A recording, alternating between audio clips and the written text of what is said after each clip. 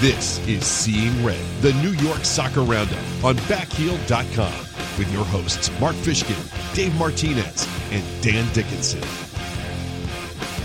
It's Seeing Red, the New York Soccer Roundup at Backheel.com. Mark Fishkin, sadly flying solo today, folks. Sadly flying solo. Dave Martinez, just sometimes the technology glitches come and you got to just manage them. Today on Seeing Red, I'll break down the victory in the New York Derby, the season sweep. 3 straight matches against NYCFC. I'm going to talk to Michael Lewis, soccer writer at Big Apple Soccer and Newsday, and then I'll get to a whole bunch of your emails. It'll be a compact Seeing Red because I think that the gods are against the original Voltron. The podcast gods somehow are not kind. Nevertheless, let's go back to last Sunday. New York, Red Bulls, full house at Red Bull Arena. As fantastic an atmosphere as I can possibly remember. This is definitely one of the top 4 or 5 crowds in Red Bull Arena history. And the Red Bulls don't disappoint. They weather the storm quite a bit. Luis Robles, a really key save on Mix Diskerud over the first few minutes of the match. And then slowly, inexorably, inevitably, the high press goes into effect and starts working to terrific effect. Kamar Lawrence, a terrific curling ball that somehow Jefferson Mena olays through his legs, right to Bradley Wright Phillips. New York has a lead they would not relinquish. Obviously, Connor Lade stepped up big time, had a few shaky moments early in the match, but as the match went on, Lade definitely grew into the role, took a fantastic ball right off the foot of a Pirlo pass, drove 50 yards down and curled a terrific ball that sadly Kljestan put into the 20th row. I think rattled Sasha's confidence just a little bit for the remainder of the game, but what can you do? Second half, you could see New York City's old, tired legs just not have the energy that the Red Bulls were able to carry. Yes, City came out at the beginning of the second half and attempted to really put their handle, imprint themselves on the game. New York was able to weather the storm once again, and then over the last 25 minutes of the match, the Red Bulls completely controlled the tempo. They had the majority of the possession, and then a highlight reel moment, another highlight reel moment, folks, from Mike Grella, nutmegging Frank Lampard, who, aside from a quality opportunity earlier in the first half, did not really show all that much in this game. Grella megs Lampard, passes off to Felipe, who uses one of the City defenders to his own benefit, knocks in the goal short side, 2-0 the victory. A 3-match sweep, 9 points for the Red Bulls against NYCFC in their first ever season in the league. Very, very satisfying for Red Bull fans. I'm just going to go right to Bull and Cow. For me, for the match, I think you have to look at Dax McCarty as your Bull.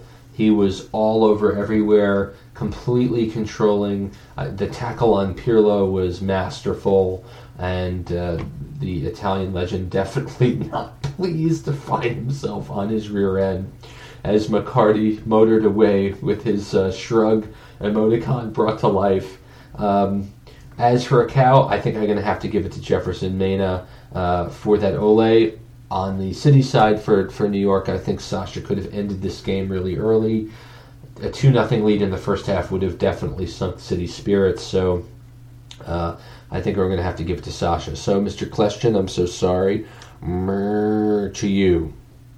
I don't want to spend too much time talking about the brawl. I think there were a lot more important events happening. Big ups to the folks at Forza Lucha 3 at Buena Brasa, raising nearly $3,000 for charity during that fantastic event put on by the Empire Supporters Club. It's certainly sad that a lot of the international press caught wind of the scrap between the City supporters who marched into Bellows looking for a fight, and they got one from the Garden State Ultras, who certainly were in their right to defend their turf. Apparently these City supporters had mouth guards in their mouths as they were getting ready. I don't know if they were wearing helmets and shoulder pads as well, but they were clearly there on a mission. Of course, absolutely crazy that it's that an AP reporter, an internationally known soccer reporter, happens to be walking by and catching video of this sandwich board scrap on the sidewalk. And that made international news almost more so than the match itself, which is frankly pretty sad and pretty pathetic when you consider the importance of the match, when you consider how meaningful it was, when you consider the sold-out nature, the amazing atmosphere inside the stadium. I hope it's not a sign of things to come. I certainly understand that the league is trying to push this rivalry as best as they can, and let's be perfectly honest, folks, it's a rivalry. It is. It may not be the number one rivalry for the team, but given the vitriol and given the back and forth between the fan bases, this has become a very, very important matchup for the league in terms of gaining attention inside the New York marketplace. And you have to give it to the notion that without City FC, the Red Bulls would continue to live almost an anonymous life in the city's press. These matches have grown attention on the Red Bulls as well as the league as a whole. So take that what you will. I want to talk a little bit about Toronto FC. Obviously, they are the visitors coming into Red Bull Arena this Saturday night at 7 p.m. Toronto is an enigma wrapped up in a mystery, wrapped up in a riddle. Of course, they've never made the playoffs in their 7 seasons in MLS. But this season, they have Sebastian Giovinco, who is currently everything in MLS. Second in the league in goals with 16. Third in the league in assists with 11. First in the league in shots and shots on goal. This is a guy that is doing everything, and at the 2/3 poll, or the 3/4 poll, regardless of how you think we are in the year, this is your league MVP. Of course, when you play New York City's defense every once in a while, you're going to score a lot of goals.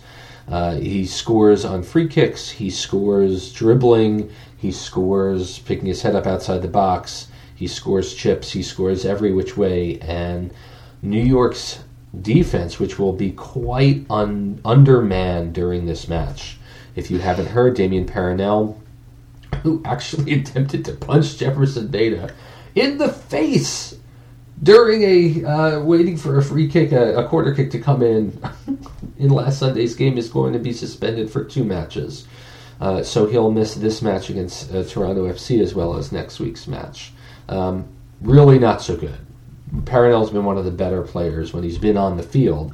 Sadly, because of his yellow card accumulation, he will miss 3 out of 4 matches for the Red Bulls in a very critical time. Not so good. Oh, and by the way, Kemar Lawrence, everything left back for the Red Bulls, is injured. He picked up a hamstring knock during that match, and so you have to look for Anthony Wallace or maybe Roy Miller. Miller had a stint at Red Bulls 2 this past week, midweek, as did Zubar, who played 35 minutes, as did Anatole Bang. So really using the Red Bulls 2 team as a reserve team to more traditional use. Nevertheless, I think the back line for Saturday will be Wallace, Miazga, Ouimet, and Connor Lade, which is fine, except when you're playing Sebastian Giovinco and Josie Altidore and Michael Bradley. Let me dig a little bit more into Toronto. Toronto FC, 9-9-4 for 31 points. They have a -1 goal differential. They've given up 38 goals in 22 games. That's a lot of goals. They're 4th in the East and tied for 10th in the league. They're one of the 2 Eastern teams that the Red Bulls haven't played yet, Chicago being the other. So we have 2 matches against Toronto and 3 matches against Chicago over the final 12 games of the season. Toronto has gone 2-2-1 over their last 5 MLS matches. They've scored 11 and conceded 11. They've beaten over that time. They beat Orlando and Philadelphia. Okay.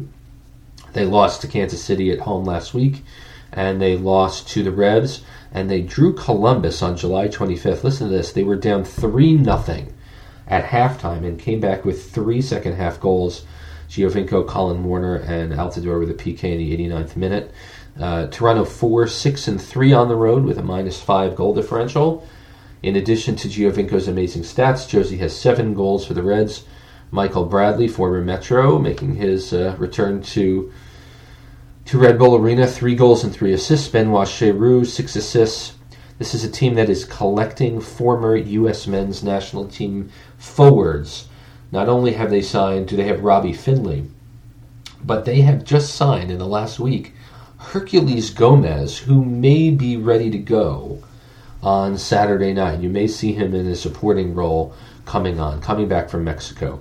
In net should be Joe Bendik, who I guess from a tenure standpoint is Toronto's number one goalkeeper. He's only 4-6-1 with a 2 goals against average. 2 goals a game. And Toronto gives up 2.1 goals per match on the road, which should give New York a little bit of optimism facing Giovinco, in that they score a lot of goals. They can't stop anyone from scoring. So it should be very interesting to see what happens on Saturday night. Quickly, before we go to break and before we go to our interview with Michael Lewis, the remaining schedule for New York.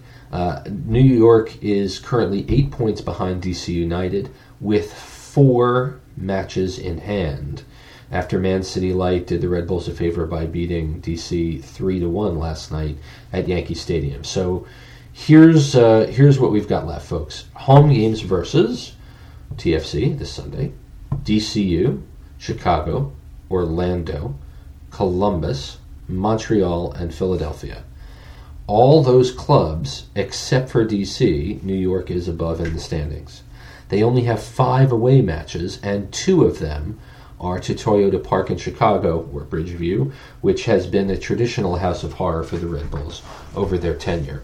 Additional road trips, the one western road trip that remains is Portland away in late September.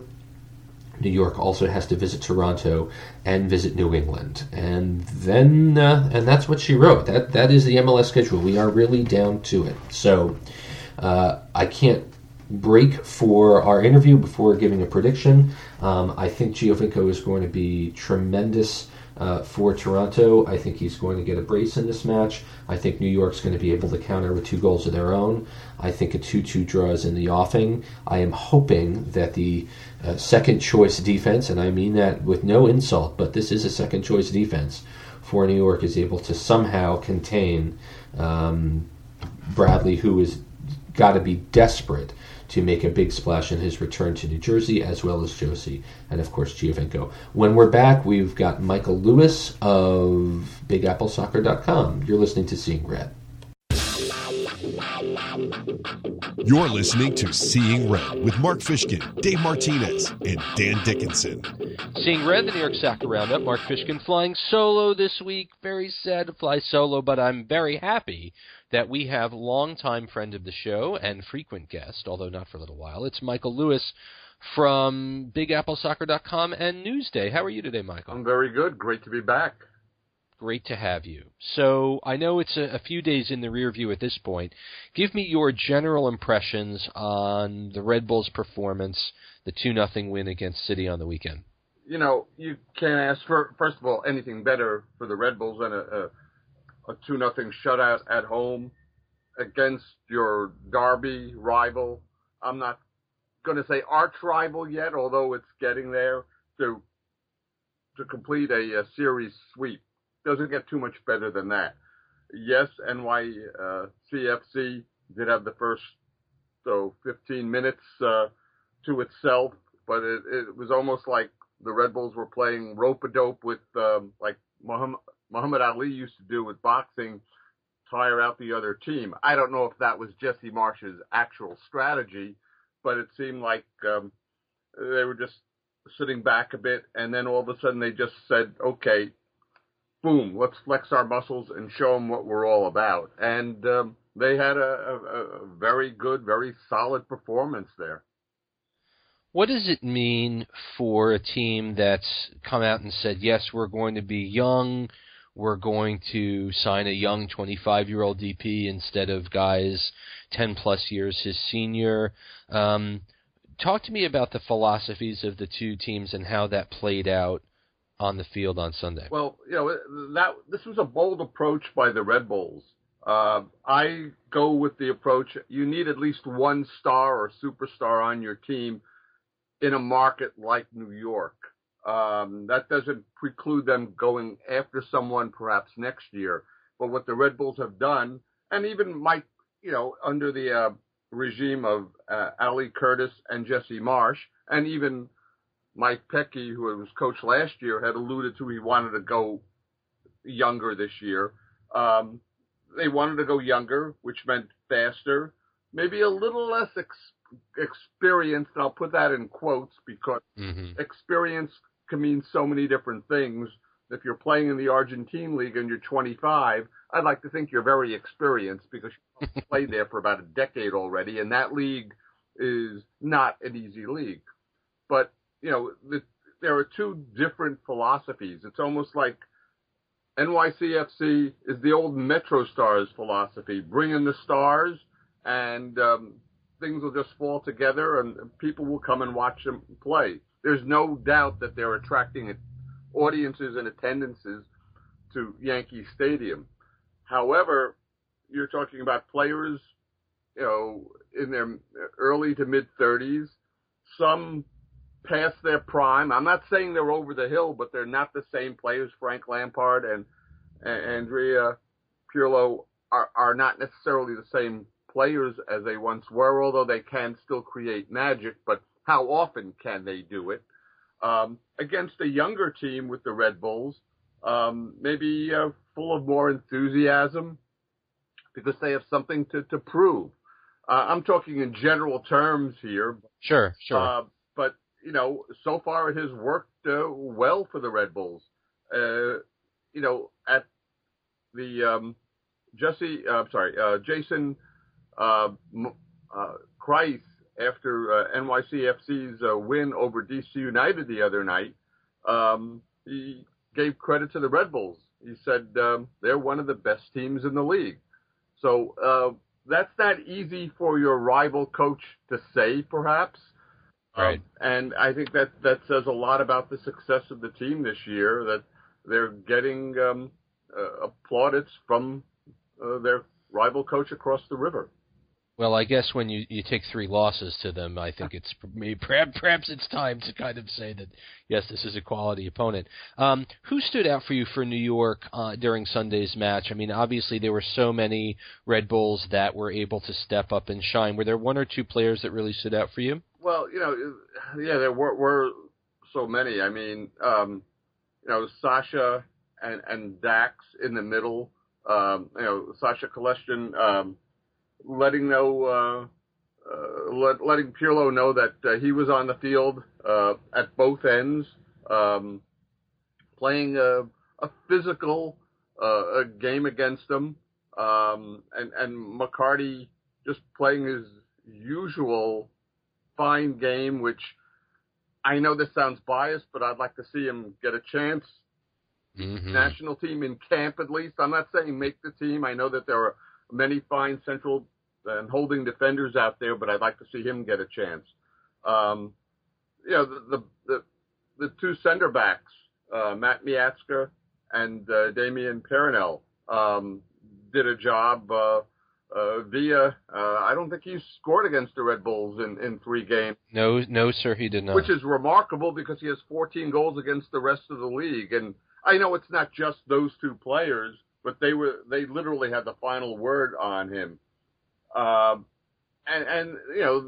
were other outstanding performances as well too. But sometimes, as a writer, and particularly when I'm writing for a newspaper, I have to write more about the goals and that sort of thing. I don't get a chance to write about some of the players that did the dirty work that helped the team win. But those 4 stick out, and I'm not trying to forget anyone else, but those 4 really did their jobs and did a job on NYCFC. I want to talk a little bit about the media and sports media perception of these 2 clubs, because earlier in the show I noted that that City FC has really kind of raised the bar, frankly, in terms of coverage of the Red Bulls as well this year. That having the second club in the market, one that's playing at Yankee Stadium and one that's signing big European names, there's been a halo effect that the Red Bulls have taken advantage of. Although in a lot of the coverage that I saw over the course of the weekend, the Red Bulls were kind of referred to as City's rival and less so as a home team. And I'm curious about what your thoughts are about positioning the Red Bulls as the unwashed other in the market, despite the fact that they play on the wrong side of the river. Okay, it's funny you mentioned that. For Newsday, I'm covering it from. I'm just using myself as an example. For Newsday, I'm covering it as NYCFC because that's closer in circulation. Mm-hmm. So I had to write it from that angle. Big Apple, I try, no matter who I do a story on, I write it from their angle. It's more open because we cover a market in general, not just one team per se.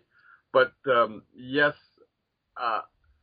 NYCFC I think has opened up the market, the soccer market, to people who wouldn't necessarily cover the sport. Well, like it or not, it's easy to get to Yankee Stadium. It's not that easy to get to Red Bull Arena unless you know how to get there as a fan. You could probably drive with your eyes closed. But, it has definitely opened up the awareness. I hear Michael Kay about a month ago talking about the U.S. women's national team on gender equity, on whether or not they should get paid more. I mean, could you imagine Michael Kay talking about things like that? I think that's great, and it has nothing to do with, the Red Bulls or the MLS or anything like that, but it's about soccer, and it's about growing the sport, and it could only help the sport in general and help the Red Bulls. Yes, it's tough having another team in the market, but if you don't have NYCFC here, maybe they don't get as much publicity. It's not an easy balance. I understand fans want to read about their team and see their teams and their team in the headline all the time. But again, if you don't have that team in the city, perhaps they don't get mentioned as much.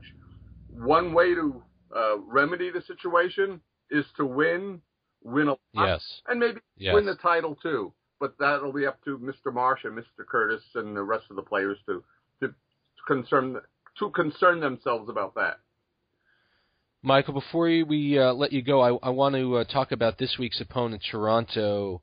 New York will be approaching this match, sadly, without two top-ranked defenders, in Paranel, who's suspended, and Kamar Lawrence, who's injured.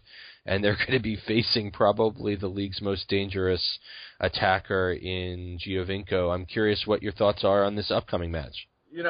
It's funny, we talked about the two New York teams.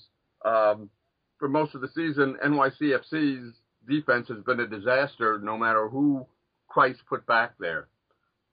Jesse Marsh has done a masterful job, not unlike Girardi with the Yankees, of getting the right combination on defense without the team embarrassing itself. And I just think, if Zubar is healthy and ready, perhaps he's going to be in the middle there with Miazga. While he hasn't played as consistently well as Kamar Lawrence, you've got a Roy Miller you could put back at left back. I mean, he only plays for Costa Rica at the international level. So I don't think it's necessarily a disaster. And again, the Red Bulls have had enough depth to take care of a lot of problems back on defense this year, from injuries to international call-ups. I just think, somehow Jesse Marsh has found the answer for just about each game on who to put in the middle and who to put out on the flanks. And yeah, it's going to look like a very makeshift back line, but I have an old cliche I like to use. If the midfield wins its battles, it could help the defense because it always comes down to the midfield. So the midfield plays well, that will help any problems on defense. I hope I didn't make it too convoluted of an answer there. No, I like that. And I think for the Red Bulls, that's really been the story all season. And when you've got both Felipe and Dax in the defensive midfield, it definitely relieves a ton of pressure. So do you have a prediction for Saturday night? I think Red Bulls will prevail 2-1. I think they'll find a way to win. They're playing at home and they're playing with confidence. They're not a cocky team. And I think they'll find a way to get 3 points. You can read Michael Lewis every day at BigAppleSoccer.com and at Newsday as well. Michael, thanks so much for joining us. We hope to talk to you come playoff time. My pleasure. Thank you. Your emails after this, it's Seeing Red. We'll be right back. You're listening to Seeing Red with Mark Fishkin, Dave Martinez, and Dan Dickinson. We're back in Seeing Red, the New York Soccer Roundup. Mark Fishkin here, talking Red Bulls solo with you guys. So sorry, guys, that neither Dave nor Dan could join this week. I hope you've been enjoying the show so far. We're going to go right to emails, and we're going to see how that rolls. So segment 3, all about you, all about your emails. Here's James Casimir of Palisades Park, New Jersey, who says, Mark, Dave, and Dan, I love the show and can't tell you how much it's appreciated as a source of all things Metro and Red Bull. I never miss a show. As this season has progressed, I can't help but notice some of the rather interesting and very familiar similarities to the 96 Yankees. Let me explain. The 94 Yankees had the best record in the American League. The 2013 Red Bulls won the Supporters' Shield. The 95 Yankees, after starting slow, made the playoffs as a wild card and suffered a bitter loss to Seattle. The 2014 Red Bulls, after starting slow, made the playoffs as a play-in club and ultimately suffered a bitter loss to New England. Both clubs fired very popular leaders, Buck Showalter and Mike Petke, much to the dismay of their respective fan bases. Also, both replacements that were hired, Marsh and Joe Torre, were not exactly successful or dynamic at prior stops, and the moves were widely panned. How about 2 iconic, extremely popular players, Mattingly and Thierry Henry, retiring before the 96 and 2015 seasons, respectively? Could history be repeating itself? Could this team actually make a run like the Bronx Bombers in 96? Are we in the middle of a championship season and we don't even realize it? I'm starting to believe. Your thoughts? Thanks again and keep up the stellar work. James Cashmere, Palisades Park. That is some very interesting parallels between that club and this club. Of course, we're not going to know, but this team is 6-1-1 in their last 8 matches, and they are playing very, very well. And they played well during a period, the summer, that the Red Bulls traditionally have not done terribly well in. So I think that's great. I think it's very interesting, and of course, we'll see down the road. Here's Gustavo from Jersey City, who writes, Hello, I just wanted to say thank you for the fantastic podcast. I refresh my feed like a madman on Thursdays in eager anticipation of new Red Bull goodness, or in this case, Friday. I'm a first-time season ticket holder, Section 131 represent, and I have to say that Sunday's game against Man City Light goes down as one of the greatest communal experiences of my life. The atmosphere was unreal and better than any Mets or Giants game I've ever been to. It was even more electric than the Arsenal game I saw in London against Wolves a few years ago. Just amazing. I tried to no avail to get a Premier League supporter, friends of mine, to come out to the game because I knew they'd instantly fall in love with Red Bulls and our league if they were there. I just hope everyone shows up again to see us beat Toronto on Saturday. What kind of crowd do you think we can expect to see Josie, Seba, and Bradley play? I'm guessing the presence of those 3 would entice people to come out. I'm trying to be as cautious as I can about my optimism, but I really think we have a shot at DC and even an outside shot at the Shield if we can stay healthy. Is there more complete and well-rounded team in MLS than us? I know LA is ridiculously stacked, but I'd take my chances against them or anyone from the West in a series. Or a match, if it's MLS Cup, I guess. With that being said, Jesse has a monumental task on his hands, I think, managing the player lineup and player morale. Grella continues to make it almost impossible to bench him, and Felipe responded this past week with his, in my opinion, his best game for us. And it's hard to underestimate, and this is me talking here, Felipe definitely stood up, and he started taking shots.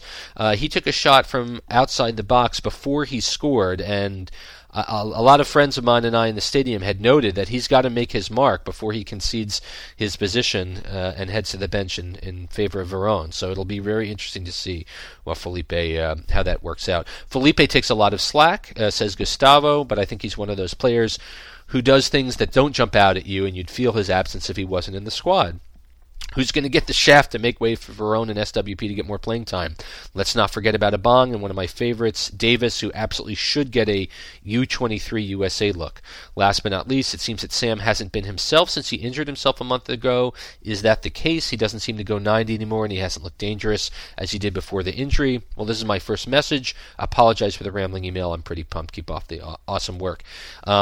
Given the time constraints, I'm going to say only that I think the crowd hopefully will be around 20,000 on Saturday night. They definitely tend to draw obviously better on Saturday night. They don't have many Saturday night games, so I hope all Red Bull fans come out and support the team. Here's Christopher Harrison, who writes, guys, I continue to enjoy the podcast in its various formations. I count on you for my weekly dose of Red Bull's fan food. Your interviews are insightful and entertaining, and your commentary on the team is honest and enthusiastic. In short, you're awesome. Thanks, Chris. My question regards the academy. After the game on Sunday, Jesse Marsh's first comment was about having 3 homegrown players in the field, and a recent ESPN article reported the rise of young Matt Miazga to the first team and the U23 national team. It's obvious that having the Red Bulls 2 in the USL is giving the youngsters a lot more game experience and the confidence to embarrass Chelsea, but is it making it to the first team bench or even as a starter considered success? Or are we looking to get players into the international market a la Southampton? Thanks, and keep up the time and the good work, Christopher. Listen, this is how this works. This is how the model works everywhere in the soccer world, which is you build a strong academy, you build strong young players, and you sell them when they are at the height of their value, and you take that money and you deliver it right back into the academy to do more. And that's how teams like Ajax have survived over the last century, by being a foundation and a foundry for young talent. And so when we think about Matt Miazga's stock, and we've talked about this a number of times on the show, this is what we're talking about. This is how it's supposed to be, and I would be surprised if Miazga stays with the Red Bulls in 2016. He's too young. His stock is so high right now that New York can really make a bundle on him and deliver that back into the academy. So I think that's what's going to happen. Here's Chris Moulin, who writes, Dear Mark, Dan, and perhaps Dave, if he brought his submarine up to Periscope level for the show. If only. The passion that the 99.999% of the fans have welcomed open arms is really something that makes supporting the Red Bulls special, especially during the game. A huge thank you to all those people. Unfortunately, the Bellows brawl is a reminder that people who do not know where to stop, or worse, intentionally use fandom as an excuse for violence. Passion is never an excuse for violence, period. I'm also sick of hearing the reasoning that MLS asked for this because they wanted passionate supporters groups is ridiculous. Wanting groups of fans that are devotedly cheering a team does not in any way mean you want people acting like hooligans. The rivalry with NYCFC has blossomed quickly and has been wonderful overall for both teams and fan bases. The Red Bulls tifos have been excellent, and the supporters groups have been loud, and the play on the field has been intense, and the banter between my own friends has been fun. That is where the passion should be expressed. What are some things you think MLS or Red Bulls can do to address the issue? Should they implement league-wide bans for individuals and groups that repeatedly violate specific policies, such as inciting or taking part in violence? Should that extend to actions outside the stadium but relating to MLS events? Thanks as always for the podcast. The insight and discussions you guys and the guests bring on are always top-notch. Thank you, Chris. I don't know what to tell you here. It's where does the league get off saying we're going to police a 5-mile zone around the stadium in case there's any fan violence? I really honestly don't know how they do that. I know in many cases the NYCFC fans that were involved in the altercation have already been banned from NYCFC games. And so, I guess we go to we hand out photos with these guys' names at the gate at all away stadiums to make sure they don't get in. I'm really not sure. The league hasn't made a public comment about this event. I honestly don't know, though, how, without photo evidence of each individual, I don't think you can bring something down on an entire group. It'll be interesting to see where this goes. Our friend Tom Faust says, "Gents, my fellow Red Bull fans and I are frustrated, and we're hoping you can help. We're faced with not having much to complain about. It's uncomfortable, to say the least. Sure, we could trot out the old reliables like lousy Red Bull Arena concessions or path train woes. We could even talk about Sasha-driven sloppiness in the midfield over the past few games, or the threat of hooliganism. But an objective look at the club leaves very little to be angry about. The plan seems to be working, from management to coaching to play on the field. Success at every level of the academy points to an even brighter future. How can the Red Bulls do this to us? Please give us some topics that'll stoke the fires of that classic Red Bull New York rage. Your pal, Tom Faust." That's an awesome email, Tom. That is awesome. And it's really amusing when you consider how well things are going. It's just very, very strange. I don't know. I guess we can complain about folks not showing up. How about that? And obviously they showed up with the help of a lot of Blue fans on Sunday. But I'm very curious to see how the crowd does this Sunday, especially with Jersey legends Altidore and Bradley coming back. But that's a great point. We're not accustomed to this. The winner of our best email of the week is Britt Bird. "Hey guys, it's Monday morning and I'm basking in the glory of our season sweep when I pick up the copy of the Daily News and flip to the sports section and eventually see the Southwards tifo as the leading image of their story. However, while the article could only say good things about how the Red Bulls played on our matchday atmosphere, it was written thoroughly as an NYCFC were the hometown team. The Red Bulls were mentioned as rivals but never as a New York team. How does this happen? I know that Empire of Soccer and Brian Lewis at the Post cover both the teams as hometown teams, but it seems like the Daily News and even the Times, when they deign to grace us with their presence, seem to be genuinely unaware that the Red Bulls are from New York. Should the comms team be making some sort of better effort to make sure each paper's guy on the soccer beat is in the loop? I've got no problem being the Mets of the market, so to speak, but I think it's a mistake to be more like the Devils, even though I do love my friends in New Jersey. I think the huge lines at the PASS station last night and other sellouts show that we have a significant following in the 5 boroughs, even if we don't buy the ad space that don't move as much merch. What do you guys think? Are places like the Daily News intent on treating the city as the hometown team no matter what? Treating City, excuse me. I've dialed back my concern from earlier in the season thanks to 3 wins, but it still seems like we're wasting this opportunity. Cheers, Britt Bird. P.S. Grillino has got to be considered for Newcomer of the Year, right? So yes on that. I mean, that's terrific. Oh, boy. Yeah, we talked about it with Michael Lewis earlier. These are, in many cases, these are media outlets that barely covered MLS and the Red Bulls before NYCFC arrived, so you can understand, I guess, in terms of the comms team reaching out. I assure you, over 20 years, the comms team has been very, very active in trying to get the attention of the New York sports media. We did have coverage on NBC Channel 4. I know they've always been very good to the Red Bulls. I think just winning and filling up the stadium, I don't think there's anything more that New York can do to make this change. So thanks so much, Britt. You're going to have a prize voucher heading your way. And thank you so much for listening to Seeing Red, the New York Soccer Roundup. Sorry it's just me, guys. I know we are going to hope and pray that at least there'll be a partial Voltron next week. And I'd like to thank Michael Lewis for taking part in the show, and I'd like to thank you for listening. So thanks so much, everyone. Thanks for listening to Seeing Red. Have a good night. This has been Seeing Red, the New York Soccer Roundup on Backheel.com. Listen anytime on iTunes, Stitcher, and SeeingRedNY.com.